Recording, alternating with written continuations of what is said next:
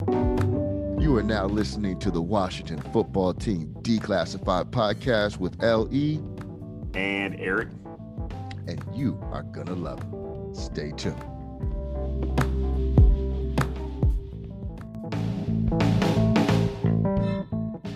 Washington Football Team Declassified is presented by Grafted App, a soon-to-launch app connecting consumers to Christian-owned businesses. You can visit them at graftedapp.com for more information or to apply for your listing.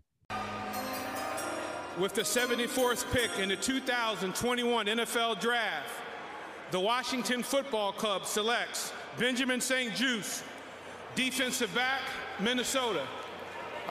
Welcome back to the Washington Football Team Declassified Podcast. Eric, how you feeling today? Feeling good. How are you feeling? I'm doing terrific. We got a great episode. We're going to talk about Benjamin St-Juste, the third-round pick for the Washington Football Team. A little housekeeping first. Of course, if you're not already subscribed, go to Apple Podcasts, Google Podcasts, whatever you use to listen to podcasts. Subscribe to the podcast, like, and leave us a review. Comments, everything. We like that. If you want to get in touch with us, you can hit us up at wftdeclassified@gmail.com. Leave us any messages, anything like that, and we'll get to them. We actually have some we're going to get on air today if I can remember. And then, of course, let's shout out to all the various countries that listen to this podcast. Of course, United States, our home base. Shout out to everybody there. Shout out to our listeners in Portugal. We're happy to have you. Tell your friends, tell a friend to tell a friend. Everybody in Turkey, Spain, the United Kingdom, and Australia. Glad you guys are listening. Continue to check us out and spread the word. All right. Third round pick, Benjamin St-Juste. Eric, give me your initial reaction when the draft pick occurred. Who is this guy? I'd never heard of him. So, in full honesty, I'm not a draft nick, so it was a little surprising because I didn't know anything about him. Looking at it from a slightly, from in hindsight now and with a little more clarity as to who he is and what he does, I think this is it's a Jack Del Rio pick, and I think it's showing there's going to be a change in philosophy on defense this year. I guess we'll get into it in a little bit, but bringing in William Jackson and now St-Juste, you've got two big, long press type corners. And looking back at what Del Rio's done in his previous stops as defensive coordinator, Denver, he had Chris Harris and Aqib Talib. Going back to Jacksonville, he had Rashaan Evans, big long corner, love press coverage. David Amerson with Oakland, same thing. Amerson was trash here because we played a bunch of zone. He got out there, he actually wasn't terrible because they put him in press. So that's the type of corner that Del Rio likes in his defenses, and I think that this draft pick, along with the signing of Jackson, actually shows that we're going to kind of switch from that cover three thing that Rivera likes to do. And we're going to more of a press guys on the corner. So it's interesting what that means for Kendall Fuller, but we can talk about that, I'm sure, if we got time here as well. Yeah. You know what? I'm glad you said that about this is a Del Rio pick, because my mind instantly went to this is a Rivera pick, because St-Juste reminds me a lot of Josh Norman in that he's not the most athletically gifted corner in the world, but he makes plays. Now, Josh Norman was incredibly cerebral. I don't know if St-Juste is that, just because I'm not that familiar, or at least I wasn't coming into the draft with this kid, but I felt like this was a Ron Rivera, Josh Norman, type pick. So I guess we'll see. Why don't you start us out by telling us a little bit about the kid? So Benjamin St-Juste, he is from Montreal originally, came to the United States to play some of the foosballs. Started out at the University of Michigan, had some injury issues there, and there was an issue where they wanted him to do a medical retirement so that U of Michigan and Mr. Harbaugh could get their money back for the scholarship. He said no, entered the transfer portal, and ended up out in the University of Minnesota, a Golden Gopher. So from there, I don't know that he was great in college, but he was good enough to catch some eyes and get himself into the third round of the draft. The end. Well, and I was listening to him getting drafted, and I heard Mel Kiper say he thought he might be a second round pick, which was really shocking because generally when cornerbacks are going to be high draft picks, they're usually on the radar somewhat. And this kid was just not on the radar at all. Right. You know, there were so many corners that were being talked about, and his name just never came up. When I look at this guy on the various highlight packages or, you know, breakdown from various people that do them on the internet, it's hard to come away impressed watching that. Now, I am certainly a fair person, and I don't think that I'm going to get the full scope of what he can do by watching a few minutes of somebody on YouTube or wherever else breaking down kind of his game or some games that he played in. But generally, you want to kind of walk away and be like, wow, I see something here. I didn't see that. And that's why this is one of those picks that was just kind of like, I don't know. Like, is he a special teams guy off the bat? I think that's probably where he starts, just based on what we know so far. But I'm willing to give him a chance. So, you know, I don't want to throw the baby out with the bathwater here. He's a third round pick. He's a guy that has a lot of short area. I think I heard you say this too before in the previous podcast. A lot of short areas, quickness based on his 3-cone drills. His 40 time was good-ish, not great. And he's tall and a long strider, and that can get you in trouble in the NFL.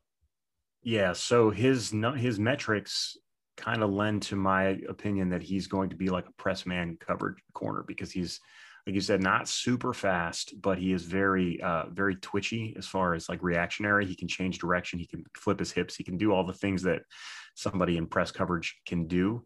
And looking at some of the highlights and lowlights, basically the film study I've seen of him is he is in his element when he's right up on the line of scrimmage. He does a really good job. Even he can play press man out of like stack sets where he's covering the guy in the back. He's able to get his hands on you and kind of ride you down the field and disrupt your route.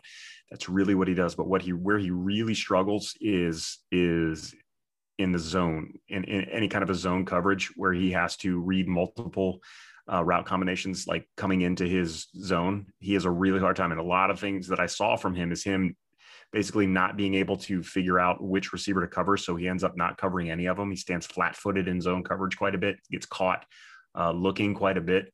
So that's really something to watch, which is kind of why I really feel like we're going to see more of a Del Rio press man type of thing coming up this year, because he really, really excelled at that. Like, he looked really good. It's almost like he's two different players, but based on what type of defense he's playing. Now, maybe Rivera and he has the ability and trust his defensive backs coaches to get him trained up, and so where he can, sit back in the zone and watch things unfold in front of him in a cover 3. He just has shown no ability to do that to this point based on what I've seen from him. So I think it's going to be interesting. I don't know that he's a day one starter, because, if he is, he's going to get a lot of penalties because he's very, very, very physical. And, he has to keep that within 5 yards here in the league. So we'll have to see how that works out for him. But I just don't see him. I just don't see this team doing a lot of cover 3 stuff with him. And it kind of makes me wonder whether, the search for the free safety results in like Kendall Fuller getting some time back there. Because I don't see Fuller. Fuller's like the polar opposite of William Jackson and St. Juste. He's more of a Josh Norman, but a more athletic version of Josh Norman, where he's very smart. He has a really good understanding of what he sees, and he has great eyes and great reaction skills where he can jump if he keeps everything in front of him. That's more his skill set. It's just not what I see these guys doing if St. Juste works out. So it'll be interesting to see, because I know, we know what William Jackson is. We know he can get right up in your face and be a really good press cover corner. And he's shown the ability to actually play some zone as well. Obviously, he's got some experience and has, he's seen a lot more than St. Juste has at this point. So, they may still be that soft zone team and may want to sit up, or not soft zone, but cover 3 team and sit back and let St. Juste develop into one of those type of corners if they think he can do that. But I really think we're going to see a change in philosophy on defense this year.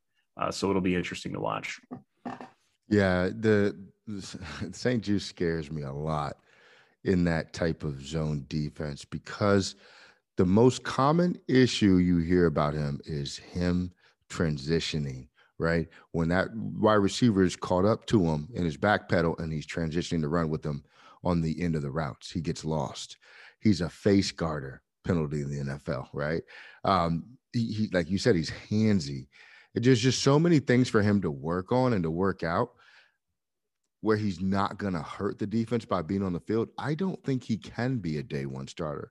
Now, you and I are both hoping that we're going to be pleasantly surprised. So anybody listening to this, we're not down on the kid. It's just there's things that he has to improve on before we think he could be effective without accumulating penalties, without getting beat based on crafty wide receivers. The thing that people don't take into account in the NFL is beyond speed, these receivers are incredible at route running to where everything looks the same when they start out and then they hit their break and then they're wide open because, you know, you're thinking they're going to run an out route and they hit an in breaking route on you out of nowhere. And guys like this have to be able to quickly flip their hips and run with the wide receiver or you're going to be toast. And it's just that simple. And that's one of the things we saw from St-Juste in his film was that he, especially when he's playing off the ball, is the receivers get on him quickly and make him commit and then just go the other way. I saw that 20 times watching him. And a lot of times he can flip and recover. He can do he's got an efficient speed turn. And he does have reasonable makeup speed, but against NFL route runners, he's going to be in a lot of trouble if that's the type of defense they expect him to play and he has to play early. Yeah. And look at this, man. We play LA, the Chargers in LA, week 1. Think of a guy like Keenan Allen. I mean, holy smokes. Keenan Allen is like Terry McLaurin prototype. Yeah. Just running those routes on St-Juste would be a little bit nerve-wracking. You wouldn't want that. Right. An offense like the Patriots, I think, would give him a lot of problems because they do so much mixing with the receiver routes, the rub routes, things like that. A kid like this is going to get lost in space. My idea, let me tell you what I do like about him, though, just because I know we kind of went through some of the negatives. This guy only missed 2 tackles. Mm-hmm. 2 tackles, I believe, for his time at Minnesota. 2 tackles the whole time. 2. That's incredible. And you and I touched on it last week where we saw a lot of him, or maybe a couple weeks ago, whatever, a lot of him trailing, but always bringing the guy down when he got there, right? And that shows up on tape. He's a sure tackler. That's awesome. Now, are you tackling the guy 5 yards down the field or 2 yards down the field? That's a huge difference, right? So keeping things in front of him will be critical, but not being so overly aggressive that, he gets beat deep because he's trying to guess the play short. And it's actually a deep play. What do you like about him, Eric? I like his man coverage ability. What I saw him do at the college level against things like picks and rubs and option routes and things like that, he played those really well when he was in press man coverage. He's got a knack for just sticking with his guy. He's really good at it. He played, and he would be Jay Gruden's nightmare because he defends a fade route like you wouldn't believe. So those big, tall guys like, what's his name? Mike Williams, in week 1, if he's still with San Diego or LA, I don't even know if he is, but that type of jump ball, he can play that really well. Like I said, I'm just really nervous about him in space. Any kind of zone or any kind of off ball coverage, he really needs a lot of work at. But if we can get him in on the line of scrimmage, right up in guys' face, he can make an impact, and he's really good at that. The interception numbers, he made a few, but they're not, staggering. I don't know that his hands are he's a defensive back, so he's probably not known for his hands.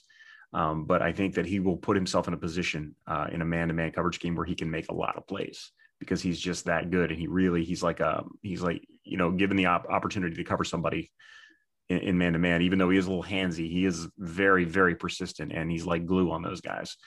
He's very good at taking away the short stuff. Again, we'll see how that translates to the NFL, but that's, I'm excited to see that from him. He has a lot of potential.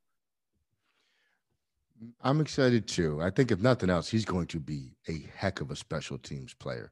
Now, should you be drafting special teams players in the 3rd round? Probably not, but it's something that gives him some footing and have him not worry about making the team while he learns the NFL game, because I do think it's going to be a relatively lengthy adjustment period for him. But the good news is we have other corners here that can allow him to learn while they start. I mean, you wouldn't think that William Jackson's going anywhere. We just got him, right? Mm-hmm. Kendall Fuller, we just got him the year before. From everything I read, he's an outside corner though, right? Would you agree with that this guy's not somebody you stick in the slot? St. Juste most likely not a slot. And he can do it like in goal line packages and that sort of thing. He can come in and cover, but he's definitely seems like more of an outside guy. Yeah. So, I mean, that's it's, But Fuller can play the slot. Fuller probably can play the slot as well as he can play outside. Well, I don't think it's going to come to that this year. I really don't, because I don't think let me ask you this, and I can pull up the depth chart, but where would you put St. Juste day one on the cornerback depth chart? I mean, he's going to be below who's even left. So you've got Jackson, you've got Fuller, you've got Jimmy Moreland. So I assume he's going to start out at least below those three. Fabian Moreau's gone, right? I believe so, but I think he's checking right now. Yeah, I don't remember if he's still there. So those guys, obviously, anybody with any kind of NFL experience is probably going to start out over him. He would be above anybody they brought in. I think a guy like Danny Johnson but Danny Johnson has that special teams thing down too. So that's another thing that he would have to beat out. And he's definitely going to be above him on special teams depth chart. For sure. And right now, Danny Johnson's our kick returner too, which is wow. Didn't they sign a kick returner? I could have sworn they got some like little wide receiver guy, but it was like a little blurb that I barely saw. So, but he's apparently like specifically supposed to be a kick returner or maybe punt returner. I don't know. As long as Steven Sims isn't back there, I don't care. It was a guy out of Houston, I think it was, that we signed. But all right, let's do our projection. Give me your, 3 years from now, St. Juste is what? St. Juste is the second coming of Aqib Talib. Oh boy. Yeah. He really finds his footing with the coaching. If they use him as like the way I think they're going to use him, he can be a pretty good player. I don't know exactly, because I don't know enough about him. I'm not going to say, that was kind of tongue in cheek, the Aqib Talib thing. I don't know that he's ever going to be that good, but I think he can be a reasonable NFL starter in 3 years as an outside, corner in a press man scheme. I think in 3 years, he's probably the third or the fourth corner on the team, who's a special teams demon, earning his paycheck every single week, just not a starter. I think there's just too many flaws in his game that are going to take a while to translate in the NFL for him to be successful anytime soon. Extremely successful anytime soon. Let me say that. I think he can come in and play in some sub packages or just spell guys in general and play well in short spurts. But I think if he's out there a lot, he's going to get exposed for the things that he needs to work on. And when you've been doing those things your whole life, it takes a few years to reverse those habits. You remember when Seattle had the Legion of Boom and they had Richard Sherman and who was the other corner that was there? Do you remember? Brandon Browner. There we go. Brandon Browner. There you go. Yeah. That's who I think this guy's clone is. And yeah, that's a good comp. Brandon Browner was very good in the system he played in Seattle, right? And he was effective because of everything else around him. Cam Chancellor helped, right? The linebackers were outrageous. The defensive line was getting pressure. Oh, and by the way, you had Richard Sherman on the other side of the field. So you were really only defending half a field with the rest of the defense, right?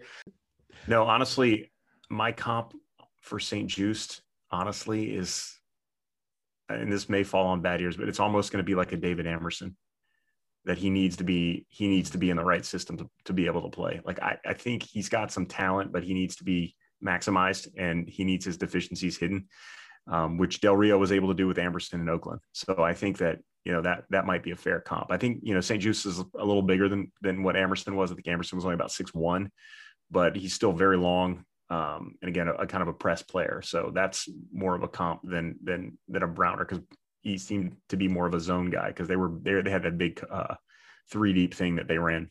Yeah. So well. Well, that's what the Skins or the football team did last year, though. That's what they did last year. I don't think they're doing that. I think they're moving on from that. We'll see how it works, but I really do. I think they're changing the way that they play on the outside. I think Del Rio's taken over and he's going to do it his way. In order to do that, you'd have to have better safeties. I like Cam Curl in the box, but who's playing free safety to see? That's what I'm thinking. Kyle Kendall Fuller. I would not be surprised to see Kendall Fuller back there playing free safety this year, because he did it a little bit, his first go around here. He played a little free safety and slot corner. So I that's kind of what I'm thinking, because I just, with the pass rush that the team has right now, provided everybody's healthy, I think press man can really, really work with the pass rush, and it can really help the pass rush more so than what the zone can. Mm-hmm. I really think that's the way the team is going to be going. We'll see how it goes, but that's just my kind of take on, with the William Jackson. But this just kind of cements it, because you brought basically a guy who's similar to William Jackson into a draft, and, Fuller has the experience, and I think he could do like a reasonable job as a free safety. So he could be the Earl Thomas back there. I don't see it happening. And it's not that I disagree with you, but we kind of went through this with Landon Collins already. And I feel like they're not keen on their players going to other positions. Now, Fuller's done it before. That's the one thing that might allow that to happen. But Fuller wanted to play cornerback, from what I understand, right? When we signed him, that was one of the things that he signed here for, was because he wanted to play quarterback. And he got to play cornerback. Now he gets to play safety. You got a year at corner. Congratulations. You didn't say what you wanted to do next year. Yeah, you've signed already. I don't know, man. Like, I just feel like it's just not something that is a high degree of likelihood. Now, we're going to put that in our little lockbox here, and we're going to revisit this week 3 or 4, where your prediction that Fuller goes to free safety, because I'm not on that one. I'm not 100% predicting that he goes to free safety, but I'm just saying I wouldn't be surprised if he ends up back there. I just think he's a weird fit if they go to a press coverage scheme. I don't know that he's the best fit for that. Yeah. And free safety could be the spot for him, because he does have the ability to play back there. We'll see. But I don't know what he's kind of the odd man out there. And I think that's because he was pretty good last year. It's not like he was disappointing. He wasn't all pro or anything, but he wasn't, he was pretty much as advertised. He was a good, solid corner. He had a nice little run where he had interception like 4 games in a row. Mm-hmm.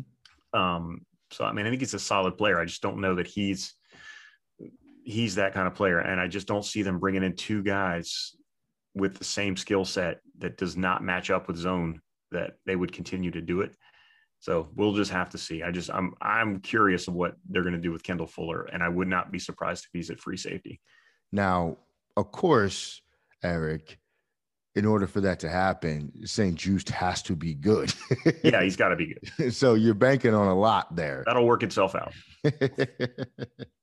That's man, you're asking for a lot, especially his rookie year to come to fruition. I think Fuller's only on a 3-year deal, right? If I'm not mistaken. Yeah, it's short. Yeah. So that's, again, another reason I don't see that, because I think by the time St-Juste is ready, Fuller's deal is going to be up, and he's going to be a little bit on the older side too when that next deal is up. So I think St-Juste is just being groomed to replace Fuller once Fuller's deal is up. That's how I see it. Yeah. Fuller, if he's got a 3-year deal, I'd almost guarantee you that he's going to have an out after this year. No, he signed a 4-year deal. Just looked it up. He's got a 4-year, $40 million deal. I don't know, but there's going to be an out at some point, so he probably won't see the whole contract. Yeah, and you know how it goes, man. The guaranteed money's probably already been paid after this year. So now he's a caliber of corner where I can't see them just cutting him to save salary cap, space. But I don't know, like. Yeah. He's a $6 million dead cap hit next year, $6.2 million dead cap hit in 2022, and a $3.125 million dead cap hit in 2023. So he'll probably be here. He'll definitely be here this year at 19 million dead cap, but the guaranteed money drops off quite a bit after this year. So there's a little bit of an out there if he really drops off and they really want to move elsewhere, they can. But he's a good soldier, and he wanted to be here. He came back. He's a Virginia Tech guy. He's local. So, I don't see him going anywhere, at least next year, but I'm curious. I just don't understand why they would bring in 2 guys that have a completely different skill set at corner if they're going to continue to do the same thing they were doing last year. Maybe they'll do some kind of a hybrid too. Who knows? Yep. It's a fair question.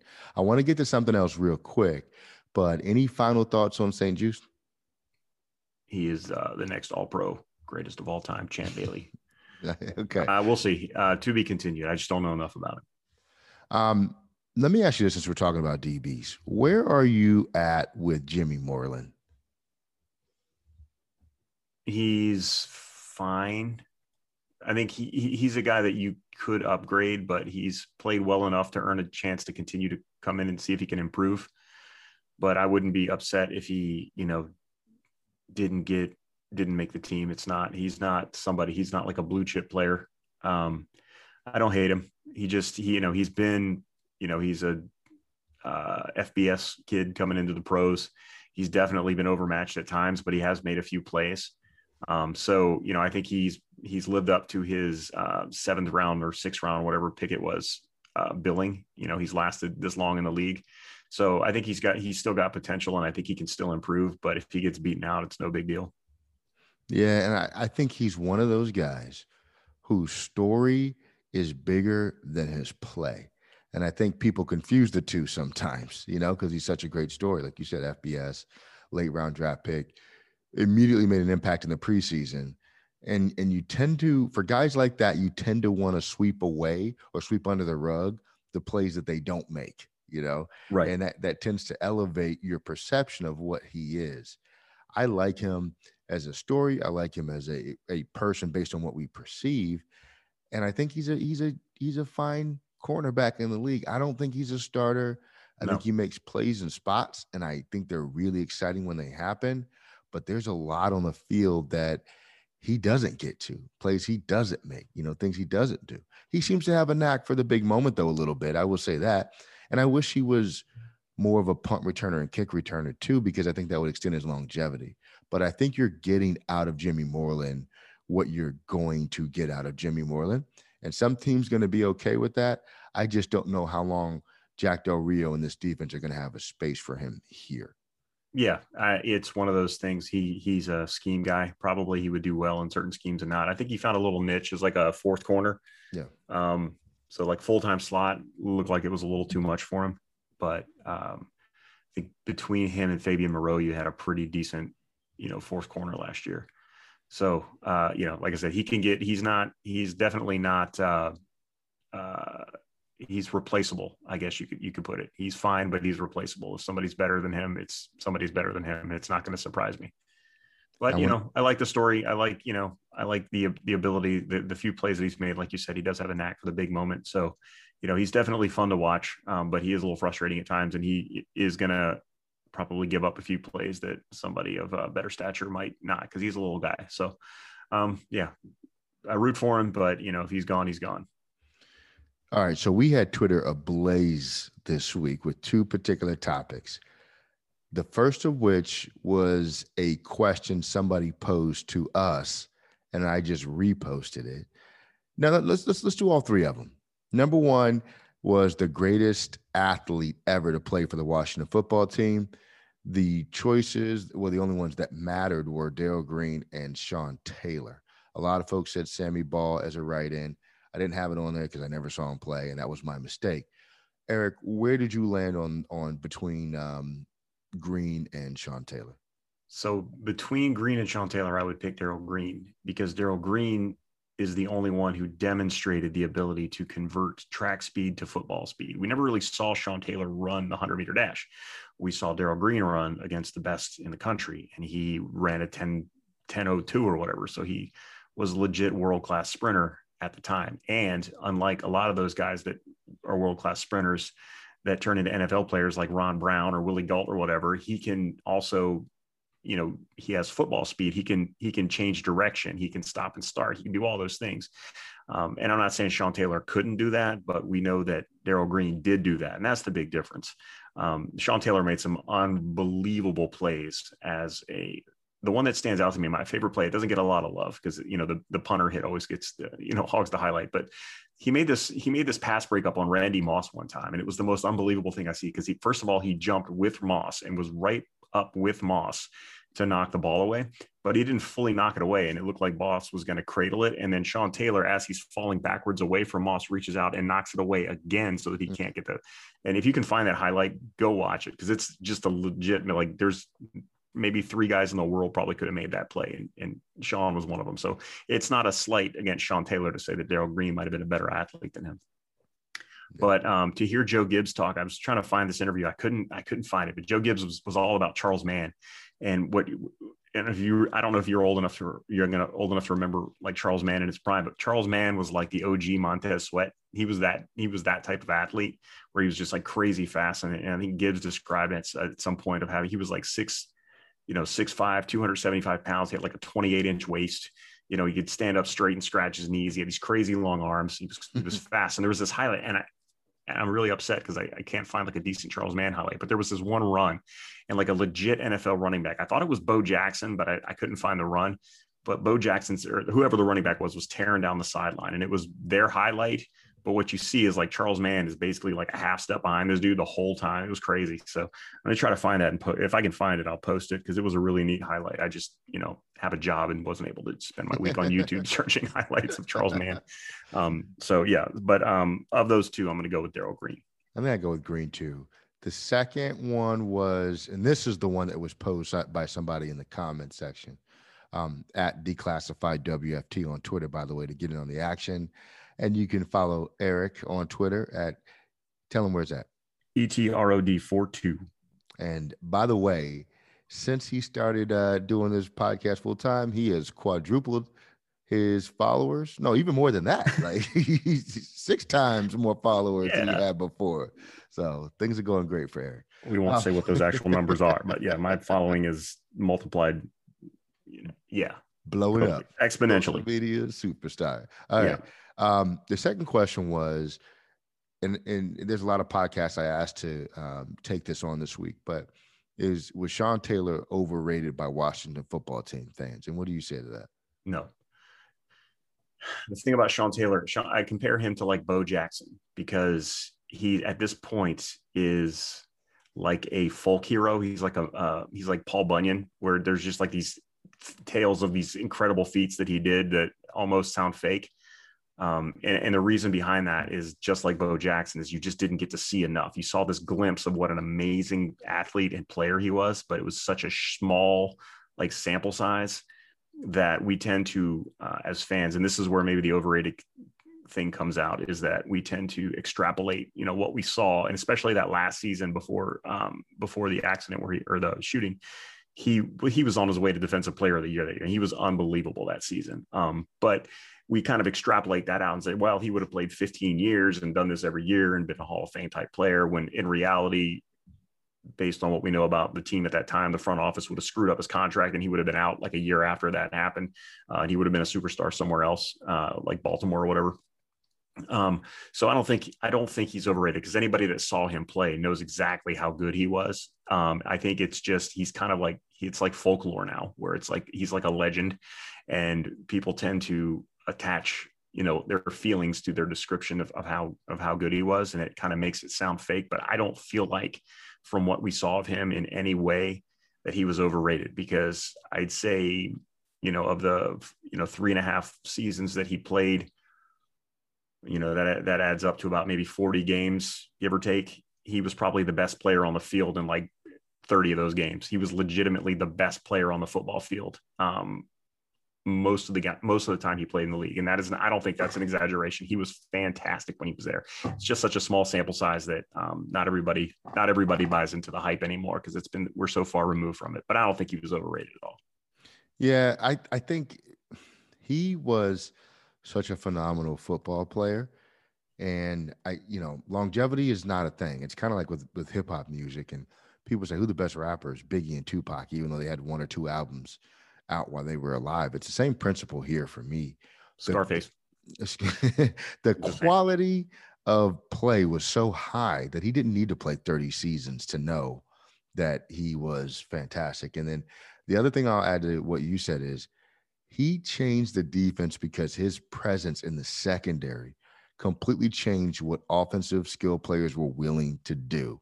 Oh, he was in T.O.'s head so bad. Yeah, Freddie Mitchell. Of him. Yeah. Todd Pinkerton. What's his name? Todd Pinkston. Yeah. Yeah, like that doesn't happen every day. Like that's special, and you can't overrate that. So if somebody's like, oh well, there's Ed Reed and Troy Polamalu. Okay, fine, but Sean Taylor was a really, really elite safety in this league. So no, he was not overrated. All right, last one was Ryan Kerrigan overrated? That's another one that's kind of a hot topic because, you know, how do we put this? I don't think personally for me, no, I don't think he's overrated, but I never really rated him as like a top notch. And some of the people that I saw in that comment section were kind of like making it sound like people considered him to be like a top 5 defensive player in the league or a top 5 edge rusher in the league. And I don't know that anybody really ever did. But what he was and what he is a very consistent, very reliable player. You know what you're going to get out of him. He's since 2011, I think he's 3rd in sacks in that time frame, behind just prolific sack guys like JJ Watt and Von Miller. The difference is that Ryan Kerrigan was there every single game, whereas those guys missed a lot of games. Like JJ Watt, missed, especially the last couple of years, just missed a ton of games. Von Miller missed a ton of games because those guys get injured. Ryan Kerrigan never got injured. He started, 9.5. I think week 13 of his 9th season was like the first game he ever missed. And there were seasons in the middle there where he didn't miss a snap. Like he was on the field every defensive snap for a couple of years. So, and the other thing was like, he only had his most he ever had in a season was 13 sacks. I'm like, how many guys get 13 sacks in a season, let alone 4 times? So, he was a very good player. He is a very good player. He's very consistent. I don't know that he's elite. I don't think he's a Hall of Fame player. I definitely think he's a Washington Ring of Fame player. Like he should definitely be there because he is the all-time leader in sacks, but that's a technicality. And the reason is that like Dexter Manley's first year in the league, sacks weren't an official stat. And he had like 7 or 8 that season that would have been sacks. So he's technically still the leader, even though, so he gets an asterisk for that number in my book. But I don't, as a Washington fan, as a Homer Washington fan, have never considered Ryan Kerrigan to be one of the elite players in the NFL. I just think he's been a really good player. And if I had that pick over again at 16 that year, I would take Ryan Kerrigan again, because I don't know of anybody behind him that, has outperformed him to this day from a level of consistency. Now, would I have traded back from 10 and passed over JJ Watt? Probably not, but they did. And if I was again sitting there at 16, then yeah, I would do Ryan Kerrigan all over again. And I wouldn't feel bad about it. So I personally don't think he's overrated. I just think the people I think some folks maybe rated him themselves and then said he was overrated based on what they thought people thought of him rather than actually what people thought of him. If that makes any sense. So no, I don't think he's overrated. You know what he reminds me of is another Washington football team player where, like you said, he was a very, very solid player. And mind you guys, at a time where we went through a lot of years without any pass rush right. in Washington. It's not his fault. He was the best pass rusher on the team. Yeah. And remember the Orakpo thing where Orakpo was just the king of getting held, but he never got to the quarterback. Oh, then finally we get Kerrigan, who actually does get to the quarterback, even if he's benefiting from what others are doing on the field. He didn't create a lot of sacks on his own.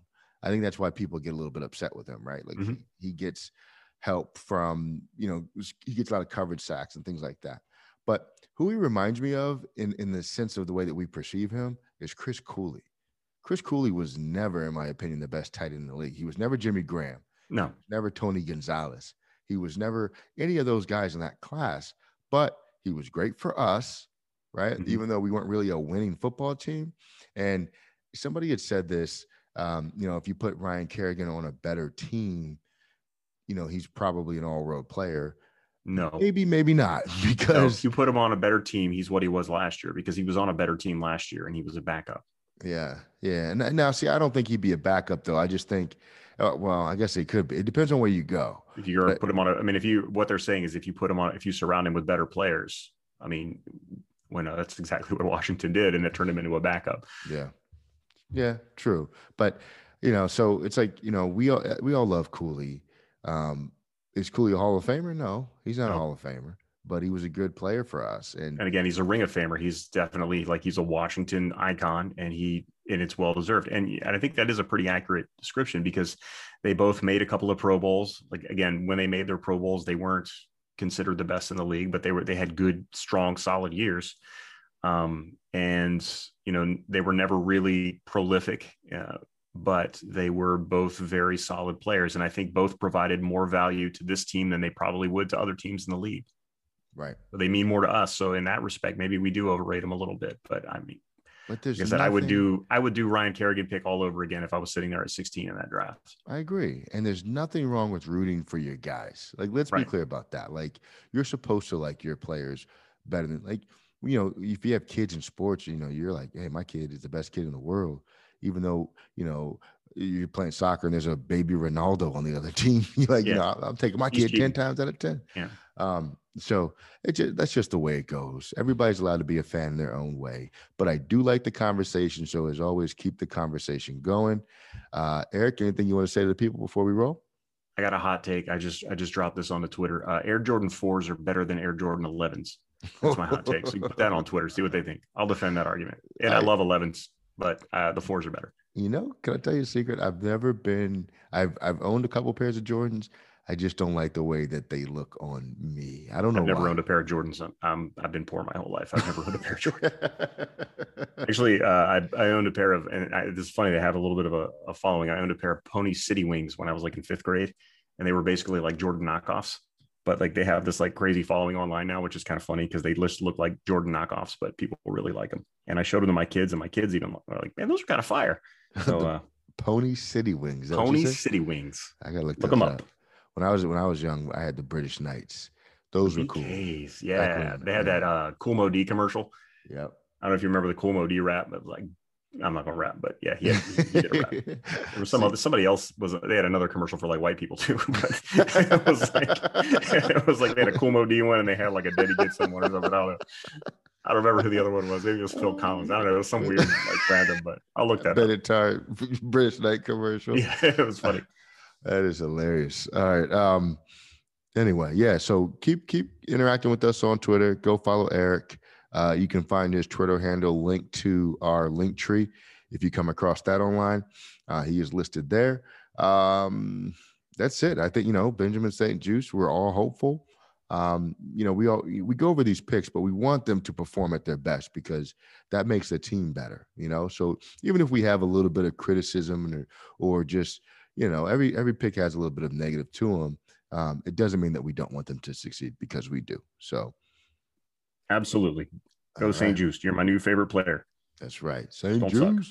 All right, Eric, man. I'll talk to you next week. All right. We'll see you then.